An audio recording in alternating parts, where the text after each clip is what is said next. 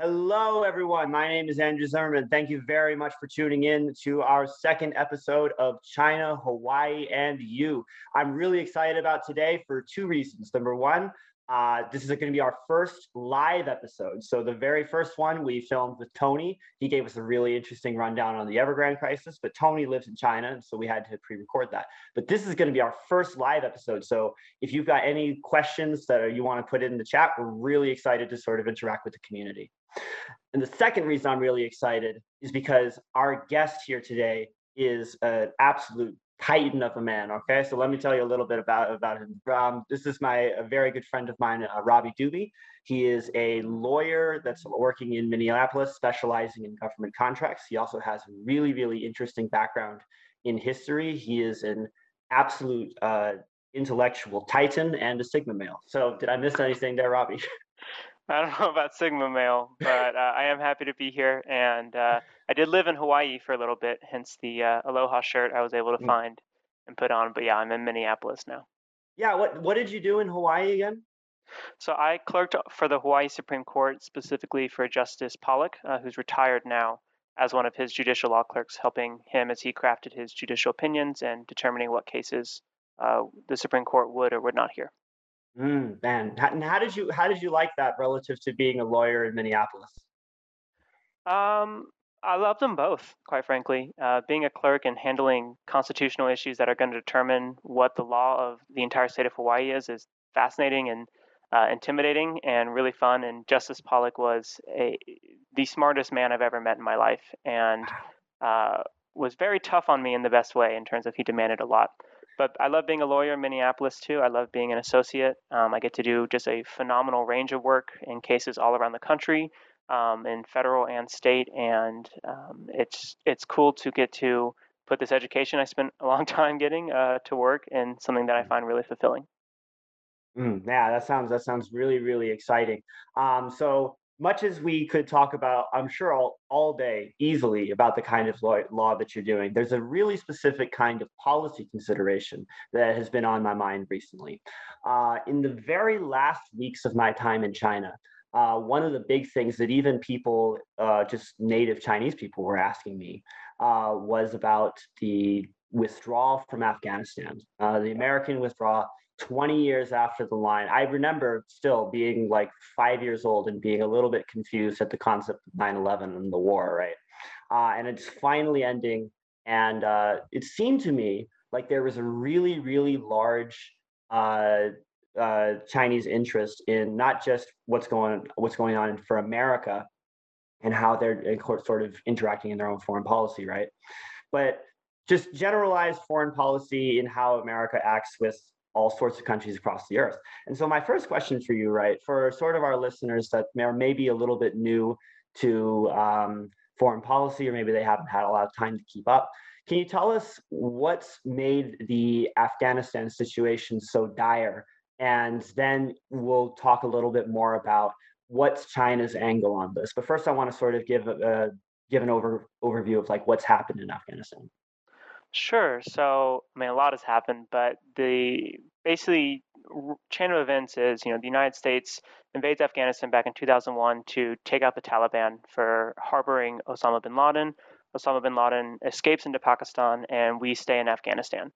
The mission evolved from rooting out the Taliban to nation building, which frankly is not a role the U.S. military is well suited for. The role of the U.S. military is to fight America's wars, not to necessarily build a country.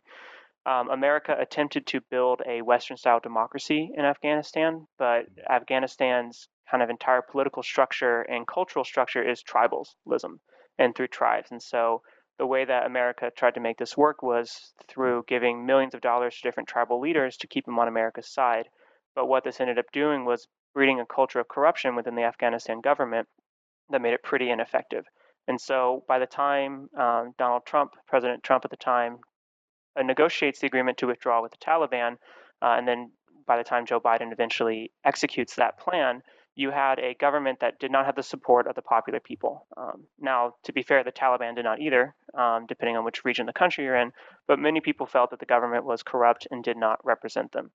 At the same time, the United States had tried to build an Afghan army based on an American model, which relied on overwhelming air superiority. We were supporting the Afghan military through the use of our drones and our planes for a long time, but about 2 weeks prior to the fall of Kabul, which was the capital of Afghanistan, we withdrew our air support. Following that, the Afghan army completely collapsed because they did not have the military tactics and strategies that they had been taught to rely on by the United States military. So you take a corrupt government that doesn't have the support of the people, a military that's been trained to fight in a way that America is no longer supporting it to do so, and you have a recipe for the collapse of a government and the takeover by the Taliban, which it did in fact do, and which the military knew was going to happen if we withdrew. There was no questions or qualms about whether the Kabul government was going to last. The Taliban was going to take over. It was just a matter of how long. Yeah, and one of the things that I think people didn't really expect was you're right. It was a question of how long, but I think even the highest brass didn't expect like it would basically be what America wasn't even fully finished withdrawing, that the Taliban just started completely rapturing the whole country into their palms. Absolutely. But one other thing that I wanted to talk about, right, is and this we discussed this a little bit outside of the show, but I was under the impression, especially because we had been fighting a literal war with them for how long, that the Taliban was just naturally designated as a terrorist group.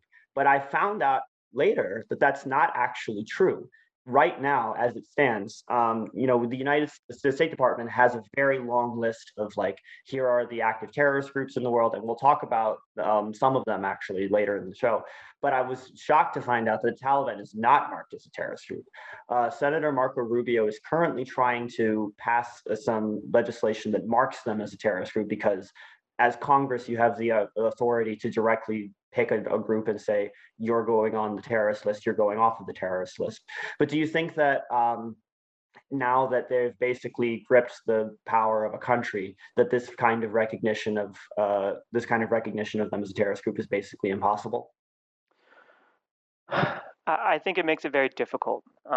Frankly, the Taliban is the most wealthy and best funded terrorist group in the world right now with the control of the lithium reserves that they have in Afghanistan. And it does become difficult when any sort of radical group takes over a country. I mean, frankly, we recognize North Korea as a country. We recognize Iran as a country.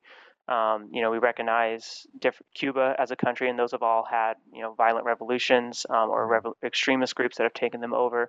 I think that because the Taliban realistically controls the country at this point, and because we are actively working with them to fight the Islamic State Khorasan, that it becomes every day more and more difficult to deny their existence as a state. There's certainly moral reasons to say that they're a terrorist group. The beheadings, the chopping off of people's hands, the oppression of women and young girls in the country gives a lot of fodder for it. But I think this is a situation where realpolitik, kind of a long term, what is more economically beneficial for the United States, is going to win out over human right concerns and the securities concerns presented by ISK. Currently, I think the government consider those higher than the securities concerns presented by the Taliban. Okay. Yeah. Now, what's your general impression on how China looks at this kind of new power? Because not a lot of people know this, but China is actually directly on Afghanistan's border on a Right. very small sliver, and so I imagine for them it's been an interesting 20 years having half the American military all swamped into this one mountainous desert country, right? I imagine that's been a really interesting thing for them. What is your general take on how the Chinese have looked at this sort of military incursion, and what do you think are going to be their immediate next moves now that we've had this transfer of power? I think on the one hand, they are kind of celebratory that the Taliban has taken over. It's in the same way that the United States was pleased when the Mujahideen beat back the Soviet Union. There's a sort of global power smugness that comes when your rival seems to have been beaten back. China has a lot of security concerns with the Taliban. First off, ISK, Islamic State Khorasan, has made it very clear that they want to launch terrorist attacks into China.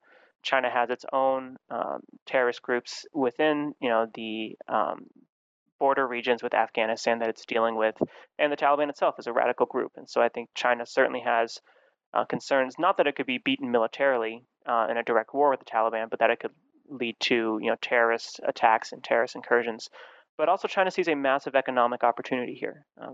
80% of all the United States rare metals come from China, and Afghanistan is sitting on the largest supply of lithium in the world. They are the Saudi Arabia of lithium for all intents and purposes. And so, if China can gain access to those lithium mines and lock them down, they will control the rare metal um, supplies of the world, and that will give them control as we move to a green economy and as we move to a computer economy that is increasingly reliant on Mhm. rare metals, I should say. Yeah, no, definitely. It seems like a really, really large economic opportunity for them. One of the things that China's been doing a lot, actually, to kind of go off of what you said, is when it comes to expanding their own economic sphere of influence, is using the Belt and Road to try Yes. to build out these new economic initiatives in not just Africa, but really all kinds of parts of the world that wouldn't necessarily get traditional investment, right? Like historically, the name we had for European investment into Africa was colonialism, and places like, yeah, I mean it's The funny, word but for it, sure. yeah, yeah, yeah. But like South America doesn't typically get nearly as much of American, or like you will say United States investment as we would have previously thought it would. But China's really kind of stepped in there too. So how do you think that they're going to sort of use the Belt and Road to capitalize on the new transfer of power? Well, I think that's exactly how they're going to build their relationship with the Taliban-controlled Afghanistan. Under the Karzai government, the previous government, China already had a $30 million deal to mine lithium out of Afghanistan, and they've already met with the Taliban to try to keep that deal alive. So I think you're going to see a lot of this debt diplomacy, debt trap diplomacy that China's been using. They're going to try to get the Taliban indebted to them through the Belt and Road because the Taliban does not have the infrastructure to extract these resources, nor does it have really any semblance of an economy at this point. Now that all the United States funding has been withdrawn, but also international funding has been withdrawn. So I think this is exactly the kind of situation China likes to see, which is a economically impoverished country that will take a deal that gives them money in the short term for 100-year long leases and terrible terms that gives China effective control of the economy in the long term. And I think we've already seen this in Africa where they've trapped a lot of African countries. I would push back some on the Latin American aspect. Peru has gotten closer to China, but the United States has also increased its investment significantly, I think, in recognition of the threat that China poses in kind of poaching off some of these Latin American countries that America thought was in its sphere of influence pretty comfortably for a long time. Yeah, sure. I mean, I don't acknowledge that there's a sort of or rather, I would absolutely agree.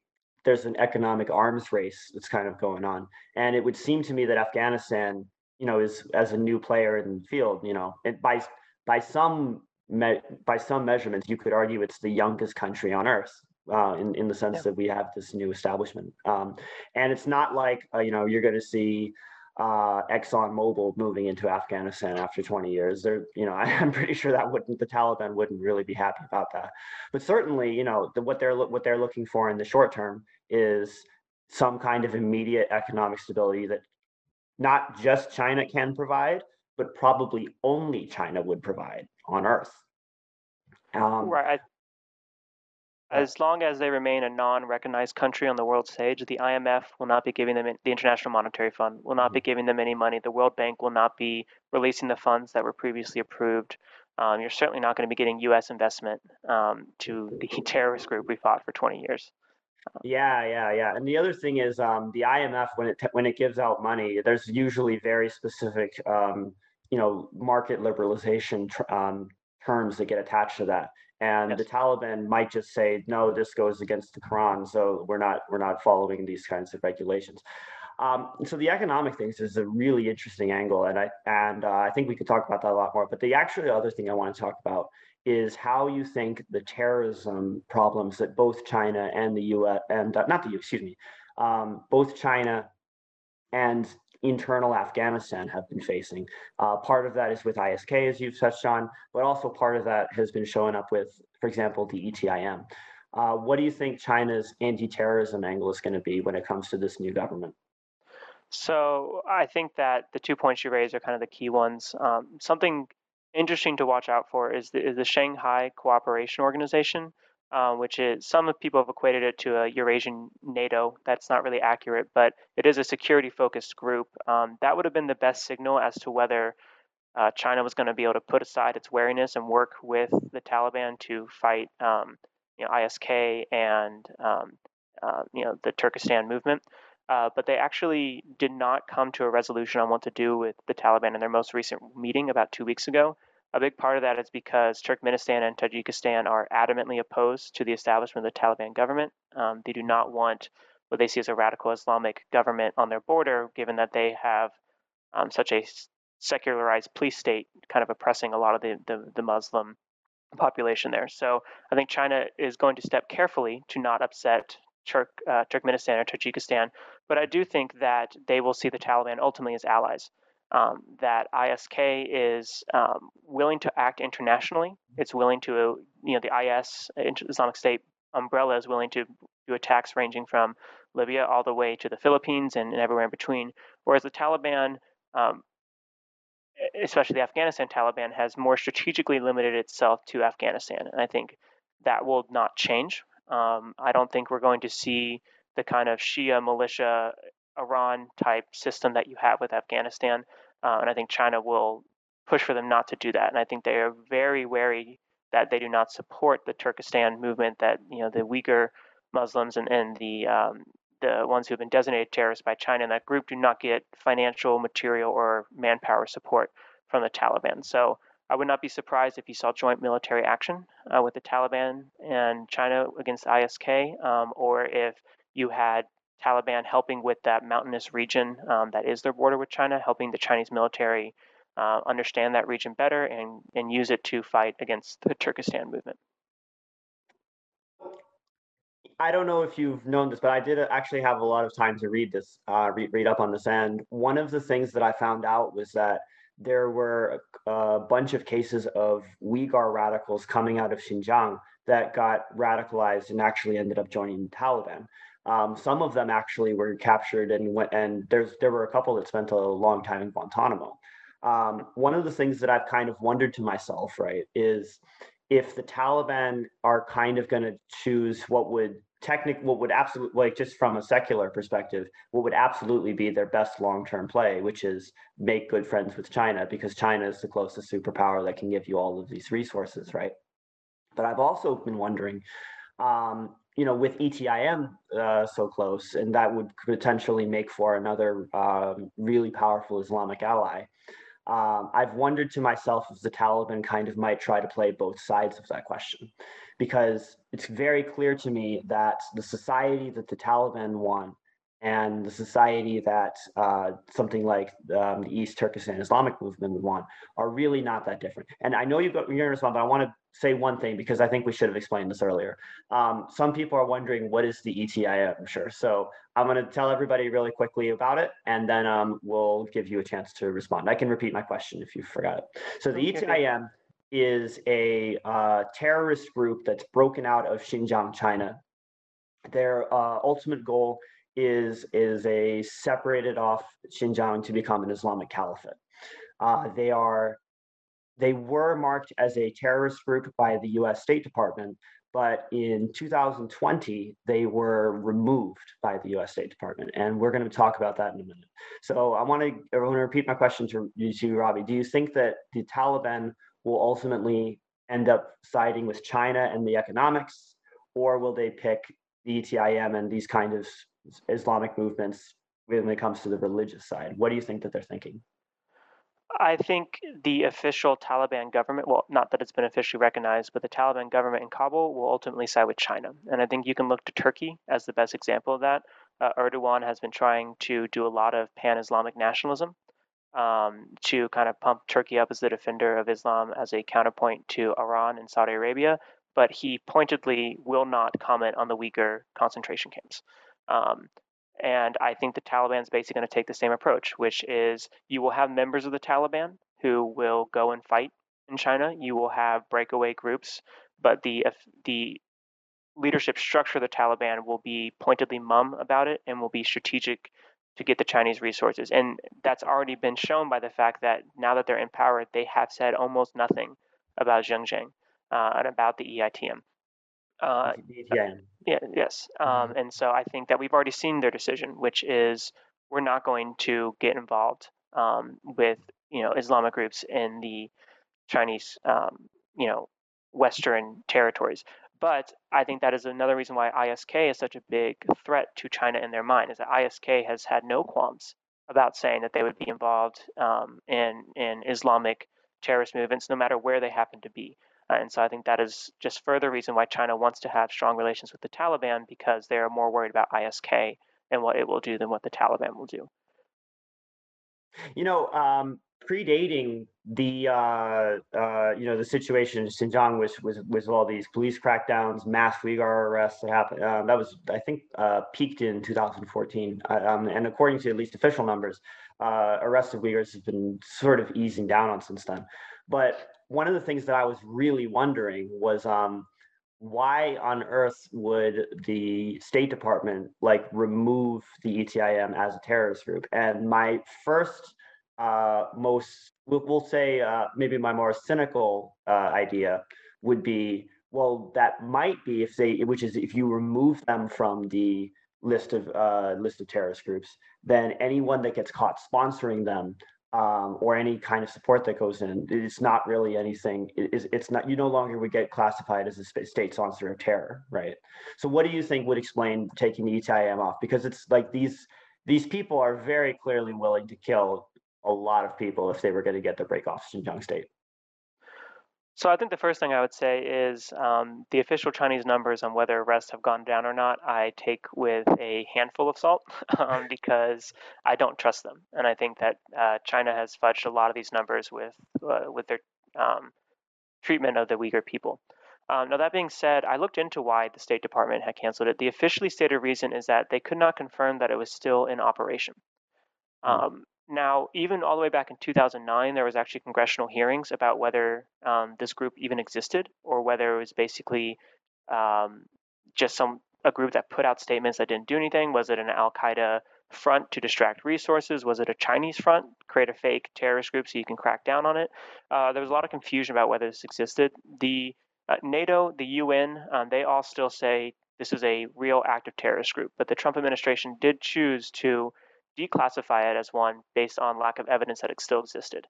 Um, Obviously, we don't know what the internal discussions and deliberations were that led to that decision, but I do think that there is some credibility to the idea that if people are going to give funds to that, then they are not criminally liable for violating the laws against supporting terrorist group. That the United States could potentially get away with it without being a state sponsor of terror.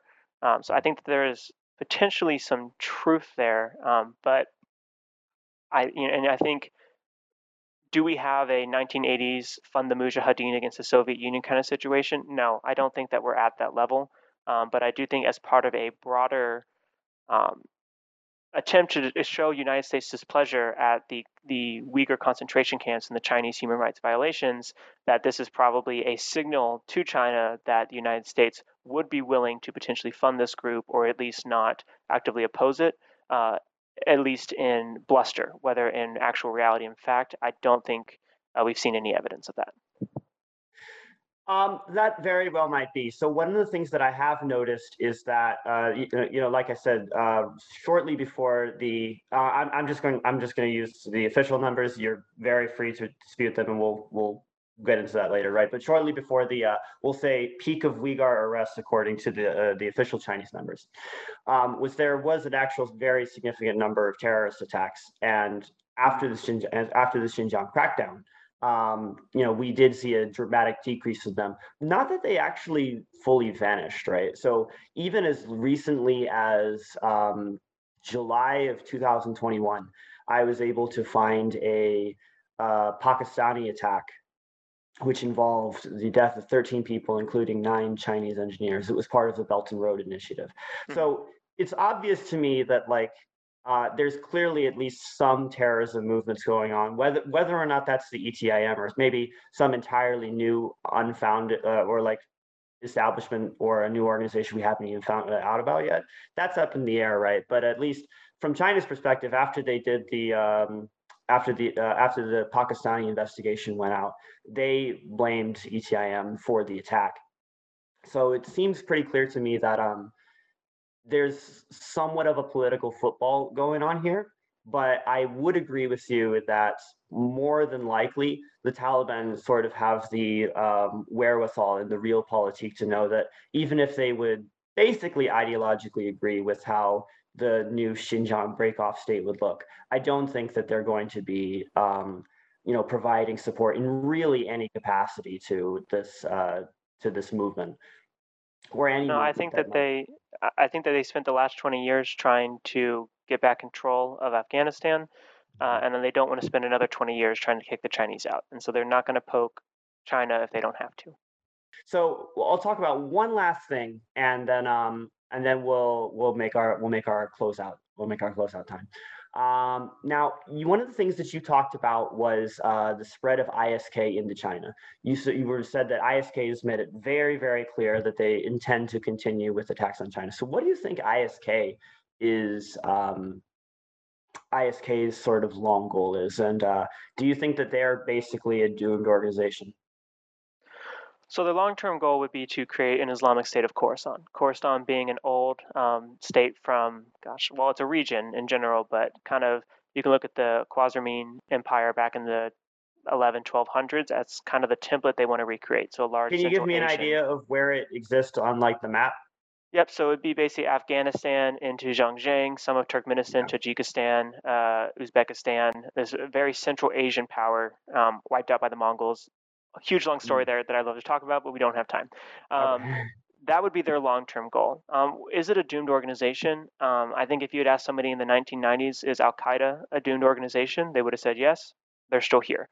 I think if you would have asked someone in the early 2000s, is the Taliban a doomed organization? Yes, they're still here. So will ISK ever reach the level that ISIS did in establishing a large state? I Mhm. hesitate to say yes. I think that that is unlikely. Will they ever be wiped out? I think no, because I think that you have a Taliban government that will prove incapable of governing Afghanistan, that will be proper, that will breed popular resentment, and part of the channel for that in the Afghanistan area of the world right now is through radical Islamic terrorist groups. I do not think ISK will ever have a shortage of recruits. Yeah. Well, maybe not a shortage of recruits, but it seems to me like they don't really have much of a place that they can make a play for, right? Because Afghanistan, I think, for now, has a pretty strong hold over. Has been the Taliban have a pretty strong hold over Afghanistan, and the Chinese are never going to give an inch of Xinjiang. They would burn the whole country down if that's what it took. They're very, very safety oriented country, and a lot of people say like they use these safety concerns, they'll say, to justify maybe things that they really don't like. Now, one of the things that I want to do before we get out is I want to give you a chance to tell people where they can find you if they're really interested in what you've had to say, and anything else that you wanted to show. Oh, sure. Um, well, I mean, I guess I'm on Facebook and LinkedIn if people want to send me a message. Like I said, I work at a law firm in Minneapolis. It's called Eklund and Blando. I want to be very clear that the views I'm expressing are not the views of Eklund and Blando, one way or the other. These are my personal views. But we are very professional lawyers, very specialized in what we do. And so I think if anyone is a government contractor, if they have any sort of government contract needs or just regulatory needs, we're very well equipped to handle that as well as general business commercial needs. So if you have a legal issue that you would like help on, then I would encourage you to look me up on eklundandblando.com and you can find me in my profile there. I'll make sure people know about the book you're writing too once that's done. Sure. Yeah, hopefully next year. So, Hopefully next year. All right. We want to thank everybody for tuning in to China, Hawaii, and you. It was a fascinating conversation. Thank you very much, Robbie, for popping in today. yeah, thanks for having me. Yeah, thank you very much. Yep. Aloha.